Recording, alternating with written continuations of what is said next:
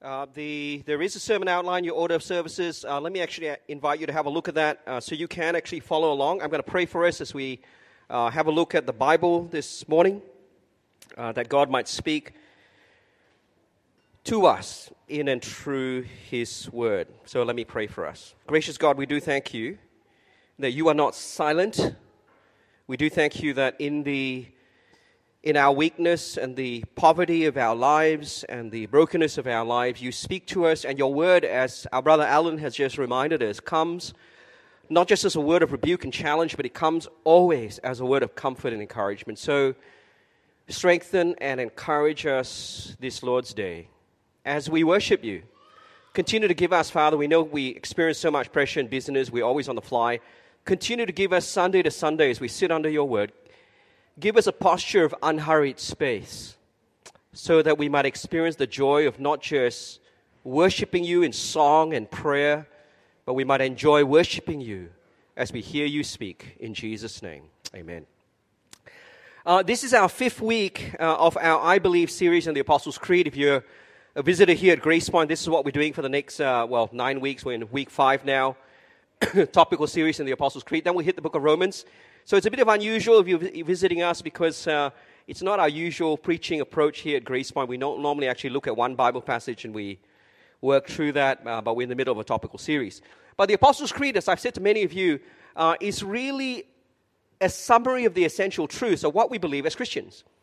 What Christian people have anchored in for the last 1,800 years, truths that they have proclaimed and defended, truth that they have died for, truth that they have anchored their lives on, life-changing truths. Now, we are in week 5, so if you're a regular at Grace Point, let me actually remind you, there are 4 parts to the Apostles' Creed. What we believe about God the Father, what we believe about God the Son, what we believe about God the Holy Spirit, and then what we believe about the church. Now, we are still in the second part. If you have got your outlines in front of you in your order of services, you notice that here in this part of the Creed, we're looking at what we believe about Jesus, God's Son. And the Apostles' Creed, because we are going to recite that at the end of our service today, you notice that it's the largest section in the Apostles' Creed. It's about the birth of Jesus. It's about His death. And today, we're going to look at, basically, His resurrection and His ascension. So, can you see that line over there? On the third day, He rose from the dead. He ascended into heaven and is seated at the right hand of the Father. Like I said, the Apostles' Creed is in your order of service. On the last page. And I want you to notice, and you may not have noticed it, this might be the first time you notice it, a story is actually being told in the Apostles' Creed. Do you know the Apostles' Creed is telling us the Bible story? From heaven, God actually sent His Son Jesus, who descends to the lowest possible place, dying at the cross for us, crucified, dead, and was buried. But now we read He ascends from the grave. Right? He rose from the dead, ascends into heaven, and is seated at the right hand of the Father. He returns to the highest possible place. Now, as the creed unfolds, you're going to then read that He sends His Spirit. And then we read of the church and what happens there, right? So it's actually the story. It's the story of Jesus. It's the story of the Bible. But more than that, it's actually the story of Jesus' work and the unfolding of His work in our lives. Which is why I keep saying this, and maybe you're a visitor here at Grace Point, maybe you're not a Christian, a friend has brought you. Christianity is not about what I do. It's not about me trying to be a better person. It's not about me trying to actually pay for my guilt in life. It's not about me trying to earn God's approval or acceptance. When you say, I believe, as a Christian, you're saying, I trust in Jesus' work for me.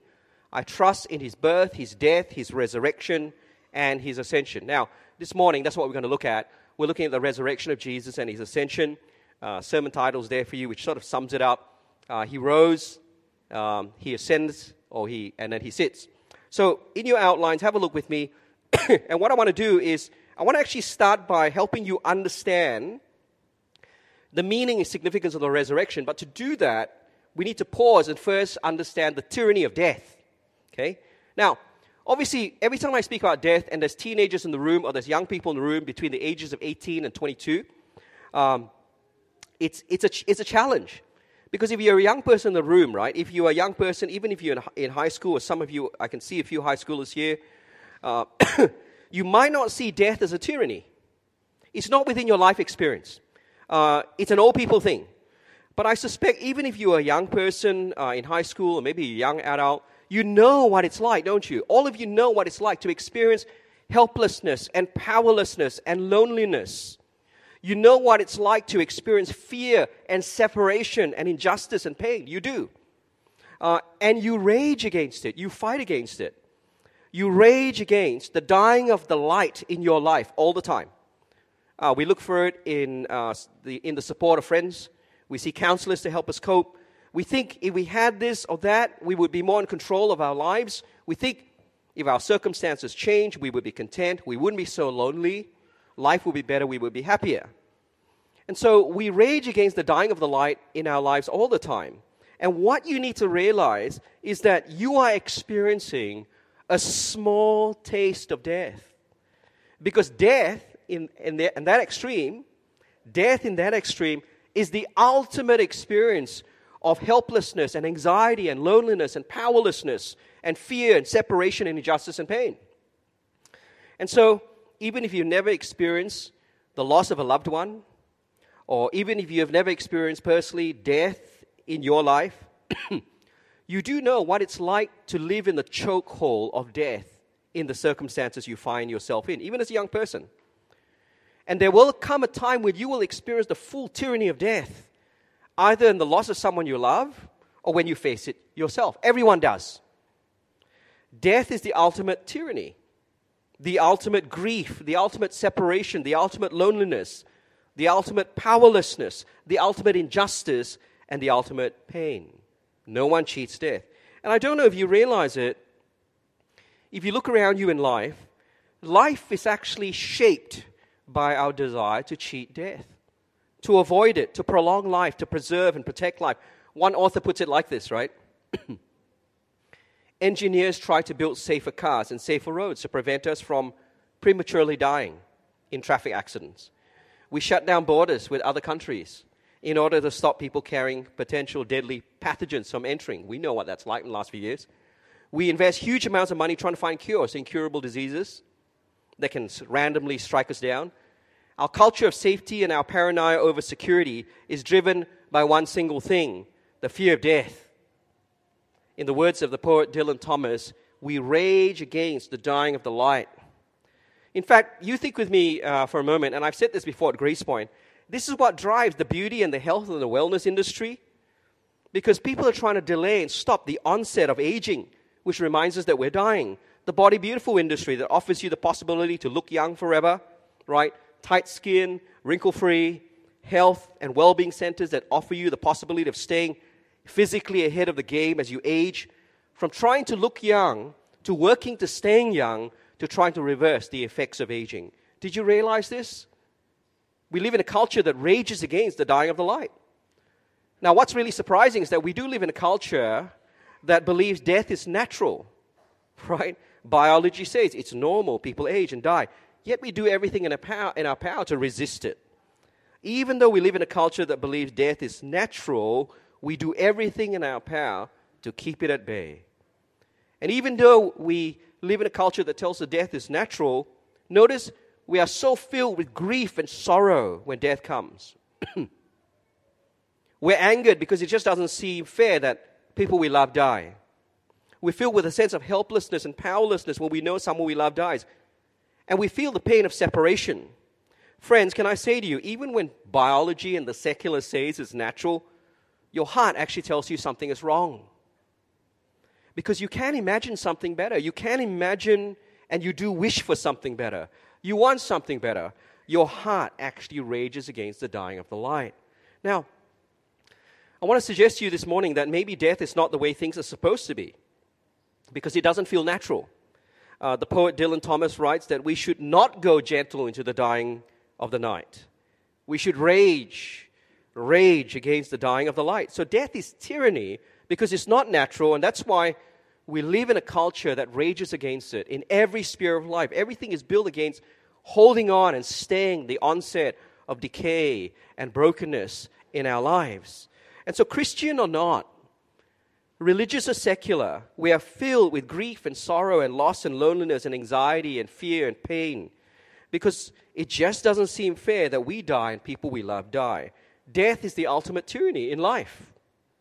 Now, here's the question I want to raise this morning. What if there was someone who could go ahead of you and experience the tyranny of death for you and overcomes it? Okay? It would be a game changer, isn't it? In my life and your life. Well, we actually believe that someone has actually done that for us. Notice what we read in the Apostles' Creed, and it's there in your sermon outline. Jesus was crucified, dead and buried. He descended to the dead. He goes before us and experiences the tyranny of death in our place. He goes to the place of the dead. But notice the death of Jesus isn't the last word, is it? We don't just read crucified, dead, buried, descended to the dead. We also read on the third day he rose from the dead. Now, you might not be a Christian, but I reckon even if you are not a religious person, even if you didn't believe in the resurrection, you would wish it were true. Because that's what all of us want in life.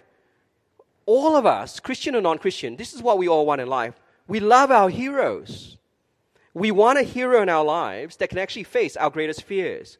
To have a hero that's strong enough to face what we can't control in our lives. To know a hero able to always save us from what threatens us in life. To know a hero powerful enough to overcome our enemies. Well, can I say to you, the Bible teaches us that Jesus comes as the hero of heroes to face the ultimate tyranny in our lives, death itself. And as the hero of heroes, notice he overcomes the ultimate tyranny for you. On the third day, he rose from the dead. Now, if you have your Bibles, maybe you want to look at 1 Corinthians chapter 15, verse 3 to verse 8. There, Paul actually says, there is no Christianity without the resurrection of Jesus. And notice what he says in verse 3. For what I received, I passed on to you as of first importance. Right? Non-negotiable. Christ died for our sins according to the Scriptures. That's why he died for our sins. He was buried, he was raised, and then on the third day, according to the Scriptures, he was raised. Then he appears to Cephas, to the 12, to 500, to James. Now, you look at those verses, and notice what he says. He died for our sins, he was buried, and he rose again on the third day. Notice Jesus did not rise like a ghost. Some disembodied spirit. Some people say that, right? Jesus didn't rise physically. It was a physically it was a spiritual resurrection. No, it's very specific, isn't it? On the third day, in time and space, he rose, and he appeared to specific groups of people. Cephas, Peter, right? The 12, the 500. Effectively, men and women living within the lifespan of Paul's letter. Now, the gospel accounts of the resurrection, Matthew, Mark, Luke, and John, also tell us that he rose on the third day, very specific. He appeared physically, and we're told he ate with them, right? And so, I've said this before, and I'll say it again. It's so important for us to understand is, the Christian faith, or the claims of the Christian faith, what you read in the Bible is grounded in historical account. It's recorded historical event, and that's how it's actually treated. Now, Paul goes on, and I really now want to look at verse 12 to verse 18, very quickly. Paul goes on to say that without the resurrection of Jesus, there is no Christianity. Right? Have a look at verse 12 to verse 18 very briefly. He says, if Jesus did not rise from the dead, then there's two things. You and I, we're either deluded or we're deceived. Okay? We're either crazy or we've been lied to and we're deceived. Because it makes no sense to put your hands in the life of a dead man. It makes no sense to worship and pray to a dead man. In fact, Paul says, if Jesus did not rise from the dead, then those of us who have trusted him are lost forever. And those of us who are alive, who continue to trust him, are very foolish people. Right? Why? Because you're trusting a dead man who has gone ahead of you to die for your sins, who remains dead and buried. Right? Which means your faith is useless and you're still in your sins. But this is what I really want to focus on this morning, the resurrection. So have a look at verse 20 to verse 23. Okay? Look at what it says. Paul says, no, Christ has indeed been raised from the dead. You see it, verse 20? Verse 20? The first fruits of those who have fallen asleep. For since death came through a man, the resurrection of Jesus comes through another man. For as in Adam all die, so in Christ all will be made alive. But each in turn, Christ first, the first fruits, then when he comes, those who belong to him. And so what's Paul saying? He's saying the resurrection of Jesus, Jesus rising on the third day, undoes death. Let that sink in. He empties the place of the dead. What we saw last week. He empties the grave. He brings resurrected life to those who have died. Jesus is the first fruits of those who have fallen asleep, the first fruits of those who have died. He goes ahead of us as our hero of heroes to face death. He faces our ultimate enemy and he kills it. The resurrection of Jesus is the start of the death of death. Jesus walked ahead of us into the valley of the shadow of death. He experienced our suffering. He took our sin on himself, our death, so that we might follow behind him and walk out with him out of the valley of the shadow of death. And that's why you read in these verses, each in turn. Can you see there? Christ the first fruits, then when he comes, those who belong to him. And so, this is what you need to understand about the resurrection. Because he rose on the third day, because he has gone ahead of me, I too will rise. Did you hear that? That means the chokehold of death itself and every experience of death in your life, in the circumstances you find yourself in, death by 1,000 cuts in your life in its breath, your feelings of helplessness and grief and loneliness and powerlessness and fear and separation and injustice and pain, though I feel it now, though I experience it now in life, it will never be the last word. Why? Because my Savior has gone ahead of me and he rose on the third day. Do you believe that? You know, we've sung it in so many songs here in our church. There's a peace I've come to know. Though my heart and flesh may fail, there's an anchor for my soul. I can say, it is well. Why? Jesus has overcome and the grave is overwhelmed. The victory is won. He is risen from the dead. And I will rise when he calls my name. We'll sing one of those songs. We're going to sing, I suspect, at the end today. I will rise as Christ was raised to life. And now in him I live. No fear in life. No fear in death.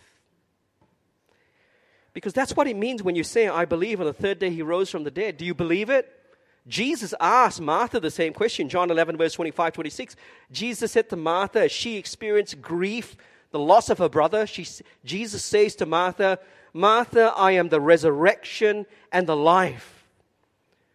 The one who believes in me will live even though they die, and whoever lives by believing in me will never die. Do you believe this? You might be here today and you might not be a Christian. Maybe you're a secular, you're a non-religious person. You're probably unlikely to believe in the resurrection of Jesus. But even people who don't and can't accept the resurrection actually do wish it were true. That it's possible that death isn't the last word.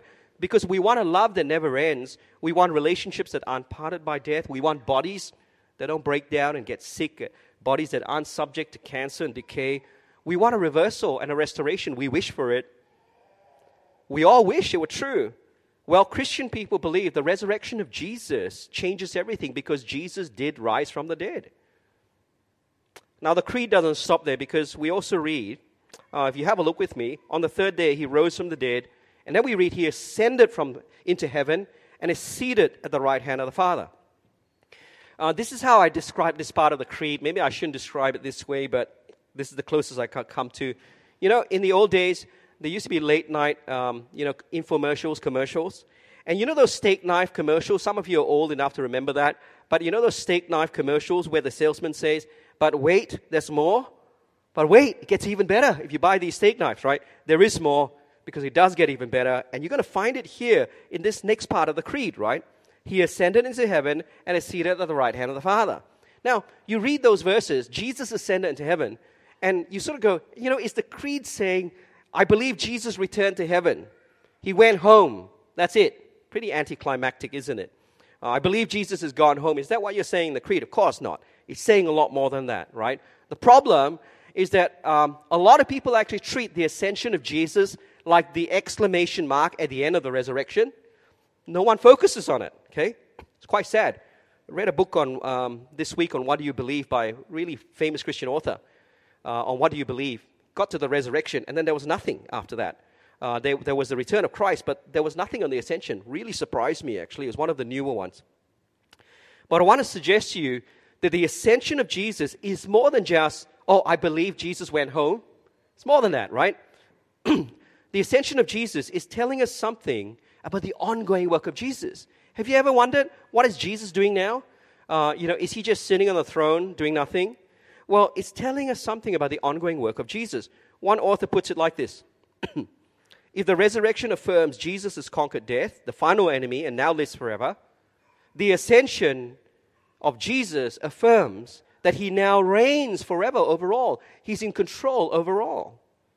The writer to the Hebrews 6 verse 19 and verse 20 says, the ascension of Jesus is an anchor for our souls.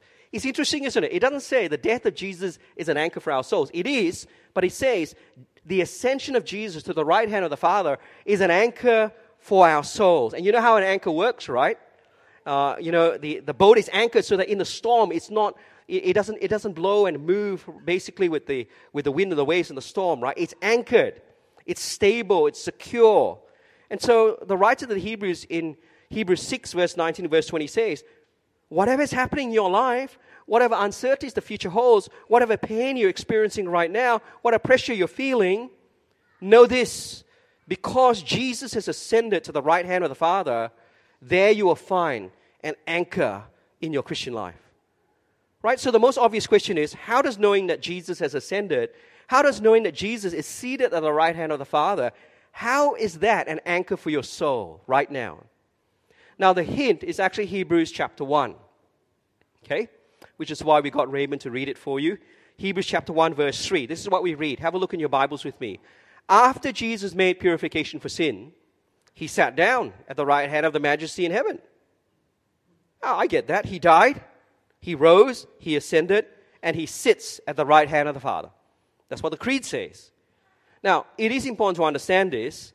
The image of sitting down comes from the kings of the ancient Near East and the Greek-speaking world, right? Because what actually happened is the kings would sit after they secured victory, after they won a great battle, right? Their work is complete, so they sit down. Now, we get that. We read in the Apostles' Creed, he suffered under Pontius Pilate, crucified, dead, buried, descended to the dead. Third day he rose from the dead, ascended to heaven, sits at the right hand of the Father. So, Hebrews 1:3 says, Jesus' work is completed. He made purification for sin. He has saved. It is done. He faced death. He overcame it. His work is finished. He sits. Okay? Hebrews 1:3. He made purification for sin. After he did that, he sat down. And so we kind of think, Jesus is inactive now because he's resting. Because when we think of sitting down and work being finished, we think it's like our work.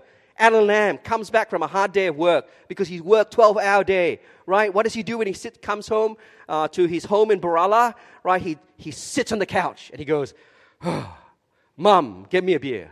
No, he doesn't do that. He doesn't do that. No, Alan is a good boy. He doesn't do that. He goes to the fridge and gets it himself. He sits down, lounges, right? Turns on the TV, and then he sits. I'm sitting down because my work for the day is done. Netflix for the next 6 hours, okay? And so it's like we think of sitting down as inactivity, but no. That's not how it works, okay? Because when the kings of the ancient Near East sat down, they also sat down to carry out their work, to actually do their work. That's what they did. They sat down to do their work. Because having secured victory, having conquered, they sit on their throne to rule. Now, you and I know that because we watched those movies. You remember from the Marvel universe, right? When Odin sits on his throne, he sits on his throne to rule. He's executing justice, right? He's making decisions. He's issuing commands. Kings sat down to rule because they're victorious, because they've conquered, to direct, to command. Now, the closest I could think of, it's true in our world as well. You know, you go into maybe you've been hauled before a judge before. Maybe you've, been speeding. I don't know. You guys are good people. I suspect you've probably never spent in your lives. You've never stood before a magistrate. But when you stand before a magistrate in a court of law, for those of you who don't know what happens, Warren does. He knows what it's like to experience that. He's actually a police officer, lawyer, so it's okay. So he wasn't there as someone who was being charged. who's there giving witness. But what actually happens, you've seen it in movies, right? You go into a court of law, they say, stand. Why? Because the judge is coming in, right? And then notice what happens. What does the judge do, the magistrate does? He or she sits down. Have you ever noticed that? And then you sit down. And when the magistrate sits down, what are they doing? They are ruling. They're in control, in charge, right? You make noise, you kick up a ruckus in that court of law, and they will execute their command, and they remove you, okay? When the court is in session, the magistrate sits to do their work. I want to say to you, this is what's happening here. Jesus sitting down at the right hand of the Father is exercising his victorious rule over all. He sits at the right hand of the Father. He's given the Father's godlike authority over the universe. Now, do you know the most mentioned or alluded psalm in the New Testament? If you can think of a psalm, what's the most mentioned or alluded psalm in the New Testament? It's actually Psalm 110, verse 1 and verse 7. And it's actually mentioned here. That's why we read Hebrews 1, because notice he sits at the right hand of the Father, having made purification for sin. And then you read in verse 13, there's more happening. Because it's to Jesus, the Son, that God says, verse 13, sit at my right hand until I make all your enemies a footstool for your feet. Rule at my right hand and bring the universe into submission. The ascension of Jesus tells us that Jesus hasn't just returned and gone home. No, it's telling us Jesus is now enthroned as God's chosen king who rules in control over all. And you know, when you say in the creed, when you affirm in the creed, I believe he rose from the dead, he ascended and is seated at the right hand of the Father, that is what you are saying. Some of you have heard that often quoted words, you know, the theologian of Abraham Kuyper, you know, you hear it in sermons all the time, where Kuyper actually says, there is not a square inch of creation, there's not a square inch of the whole domain of the human existence over which Christ, who is sovereign over all, does not cry, mine. He claims it because he is enthroned, and he covers it in control because he's enthroned. Tim Keller rewrites this more personally, and he says, you know, guys, have you realized this? There's not a square inch in the whole domain of your life over which Christ, who is sovereign and risen, does not cry, mine. He claims it, your life, and he covers it in absolute control. Which means that he's not just extending his sovereign claim in his enthronement. He's in control over your life, your personal life, your work, your finances, your family, your kids, your relationship, your circumstances, your struggle, your loss, your loneliness, your hopes, your ambitions. He claims it as Lord, and he rules over it. He covers it. That's what it means to say, I believe. He ascended into heaven and is seated at the right hand of the Father. You know, some of you here in this room are parents. You got little kids. Some of you got older kids. Can I say to you, don't just teach your kids about the death of Jesus. It's important they know that. It's important for them to know Jesus loves them, died for them. Don't stop there, because they need to know that Jesus remains for them. That he hasn't just disappeared, right? He's lounging and not doing anything, uninvolved in their lives. Teach them. Jesus has gone ahead of them. And he's taken his place as God's chosen king. And he's doing two things. He's laying claim on their lives as boss, as the enthroned risen king. But he's also covering their lives, in control, looking after them. He sits enthroned in control. Teach them Jesus as work. Teach them Jesus is at work. He's boss of everything, their lives, and he's in control of everything. They can trust him. Teach your kids that. But there's something else that the creed is telling us, because there's actually more. And I suspect this second bit, you got it there in your outline, so I'm not hiding it from you. This is probably new to many people here. In fact, I suspect it's going to be life-changing and mind-boggling. If I said to you right now, Jaden, what is Jesus doing in heaven? Because Jaden's very sharp. He does a lot of reading. He was in my book club for the whole of last year, which means that he must be really up there now. Most people in this room, if you've been listening, Jaden and most of you would say, Jesus is at work ruling the universe. Go to the top of the class. He's now in control because he sits at the right hand of the Father. Go to the top of the class. But there's a second thing. There's the second thing Jesus is doing at the right hand of the Father. He's actually praying for you as high priest. He's interceding for you as your high priest. Romans 8:34. Now, we know Romans 8 fairly well, but there's this little note in Romans 8:34 that we often miss. Romans 8:34 says, you and I, we need not fear condemnation because Jesus who died for us and is risen at the right hand of the Father, interceding for us. Or Hebrews 7 verse 25 that was read for us says that in Jesus we have a high priest who saves completely. Notice, saves completely from beginning to end. He saves completely from beginning to end. Why? Because he always lives to intercede for us before the Father. The word intercede means to make petition, to pray, to appeal. What is Jesus doing at the right hand of the Father? He's actually praying for you. Now, it's important to understand this because someone actually asked me last week, does it mean if Jesus is praying for me, does it mean that the work of the cross is insufficient, is incomplete? No. The work of Jesus dying for our sins, complete. He prays for us because it's the ongoing application of the work of the cross in our lives. He's praying for our ongoing protection and preservation and growth and battle with sin. In fact, I wish I had more time. If you really want to know what Jesus is praying for you, and you might want to do it this week, spend time in John 17. John 17 is a very helpful example, picture of the intercessory work of Jesus. John 17 is traditionally what we call the high priestly prayer of Jesus.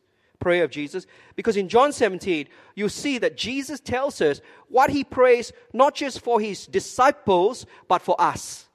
The mind boggles, if you think about that. Jesus tells us what he prays for the disciples and for us, for you and for me. He prays to the Father. Here's a summary, right? He prays to the Father for our spiritual protection and preservation, verse 11 to verse 16.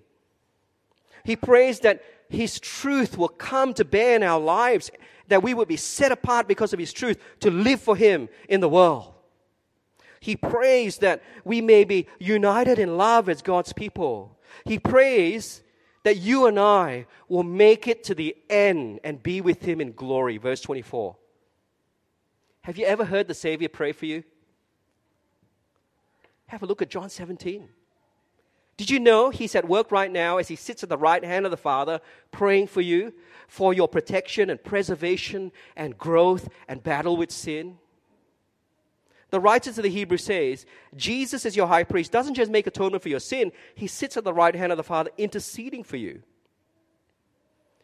Right? I might not know my needs, but the Savior does at the right hand of the Father. And he's interceding for me. I might be overwhelmed by my circumstances in life, but my Savior knows my needs and is interceding for me. I might be struggling, but my Savior knows and is interceding for me. Now, take a step back because you've got to pause and let that sink in. Because that's what it means to say, I believe he ascended into heaven and is seated at the right hand of the Father. I believe he's not just died and risen and is alive forevermore. I believe he's not just ruling everything, but I believe he is interceding and praying for me before my Father in heaven, bringing my needs to the Father, praying for my protection and preservation and growth and struggles. Good old Matty Chan and I were discussing the prayer work of Jesus last week. Matt Chan, he always thinks ahead, right? So he reads ahead, and he was reading ahead of the creed, and he'd say, is this what the creed is saying? What's this? What's that? And the more you think about it, we were messaging each other on WhatsApp discussing this. And the more you think about it, he said, and I agree with him, the mind truly boggles, doesn't it? Because I don't just have a Savior who died for my sins. I don't just have a Savior who rose from the dead. I don't just have a Savior who rules and is control over all. I have a Savior who prays for me. Did you hear that? You have a Savior who prays for you in your struggles, for your growth, for your protection and preservation. Matt said it so well, Matt Chan said it so better than I could, that I'm going to steal his little quote here, but I'm going to attribute it to Matt Chan. He said, we have the cross, we have the resurrection, plus the living Jesus who rules over all, who continually intercedes and prays for us. I thought, what a beautiful summary.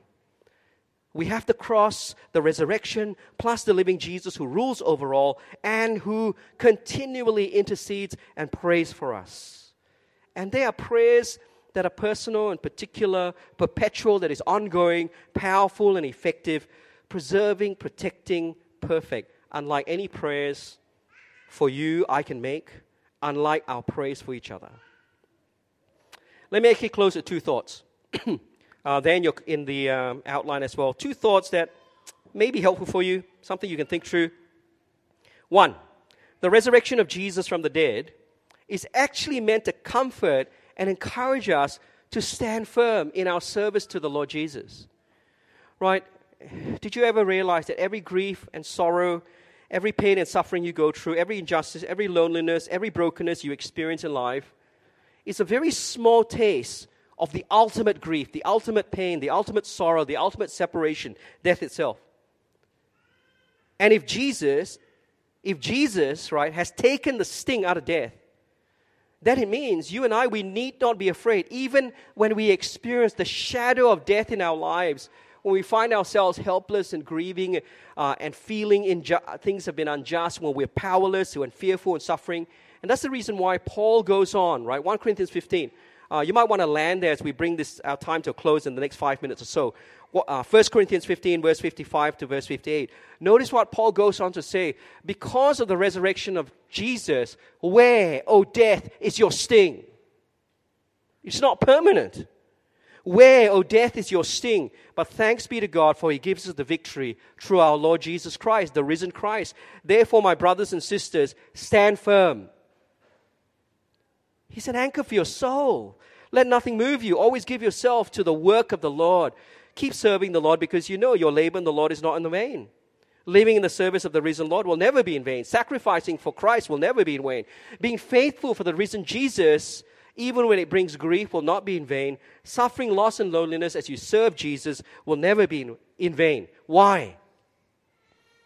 Because He's risen. And because He's risen, you too will rise. Death in your life will never be the last word. But even more than that, I want you to hear this. Your current experience of suffering and loss and grief and loneliness and separation serving Jesus will never be the last word. That's what Paul's saying. Listen very carefully. The power to face so much of life's brokenness comes from knowing that Jesus is alive and has gone ahead of you. And He's gone ahead of you and punched through death, the ultimate suffering in your life. And if He's done that, it means that everything you're experiencing now will not be the last word. Stand firm. Let nothing move you. Give yourself to serving the Lord. Do you believe that? Oh, of course, the valleys in life can be dark. Some of you in this room, you're experiencing that. I have people at Lidcombe who are experiencing that as well. Maybe you're afraid of the future. Maybe you're suffering some sickness that you've not told anyone about in this room. Maybe you're experiencing some grief in your life. Maybe you're losing heart because something has happened in your life. Can I encourage you to remember, your Savior has actually gone ahead of you and blazed the way through for you. And because He is risen, you too will rise. So stand firm. Let nothing move you. Give yourself to serving the Lord because He will not be in vain. That's the power to face brokenness in life. But the resurrection of Jesus also gives you the power to give yourself to fully serving the Lord. It also comes from knowing that Jesus is alive and has gone ahead of you. One of the books I read this week, reading a book on the resurrection, and it said, we are called to live lives of love and service. True? Of course it's true as Christians. We're called to live lives free from the desperation of trying to squeeze every drop out of life we have. I would add to that, do you know this? The resurrection actually frees us up from FOMO in life. That's worth writing down. The resurrection actually frees us up from FOMO in life, right? Fear of missing out. Because we're trying to get everything out of life. It frees us up to live generously and recklessly serving Jesus because the resurrection tells us, and if you're a family, we and our children will never miss out following Jesus. sacrificing for Him, giving and living recklessly for Him. You know, far too many Christians live their lives like this life is it, so better max out on life. Don't want to miss out on opportunities. I want to make sure my kids don't miss out. And in doing so, we fill our lives grabbing at stuff because we're afraid of missing out. We cram our children's lives with stuff and activities. And when you look around the room at the church, everyone around you lives like that. And you think, whoa, gosh, you know, if I don't keep up, I'm going to miss out too. I want to be left behind. And so you live like that. The reason why so many Christians suffer FOMO, the reason why the majority of Christians will never live generously and recklessly serving Jesus is because they think they're going to miss out in life. The present is the only horizon in their lives. The reason why the majority of Christians will wear a cross but never carry the cross is because they don't actually believe in the resurrection of Jesus. The resurrection says, because of Jesus, the best is yet to come. Do you believe that? There's no loss for the Christian who follows his risen Savior. There's no loss for the Christian who serves his risen Savior. Another author I read puts it like this: the future horizon of the resurrection gives purpose and drive. It should drive Christian living in the present. Does it drive your Christian living? If you believe in the resurrection, if you're contemplating missionary service, full-time ministry, adding your name to on the serving rosters at church, learning to teach the Bible, becoming a Sunday school teacher, opening your home in hospitality, supporting a child in poverty, volunteering to spend time with the elderly, supporting migrants and refugees in the community, wondering what you can do to stop sex trafficking, do it because of the resurrection. Here's the reason why. The resurrection moves us to take risks for God because the resurrection proves that God is behind us, He is for us, and today He is with us. All our losses and sacrifices will never be the last word. Because He is risen, you too will rise. You will never lose out. And so the work you do for the risen Lord will never be in vain. Death is not the end, and what you do now in serving the Lord echoes into eternity because of the resurrection. The work you do for the Lord will echo into eternity in the people you love and serve and teach and care for and reach out to and provide for and share with. Do you believe that?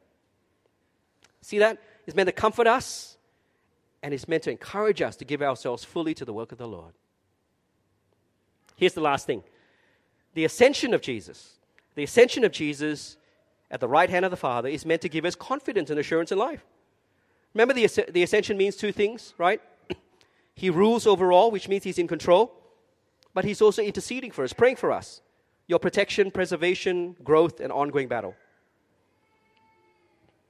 I know we've started the year, and I know we start the year with great optimism, and I don't know what the rest of the year will look like.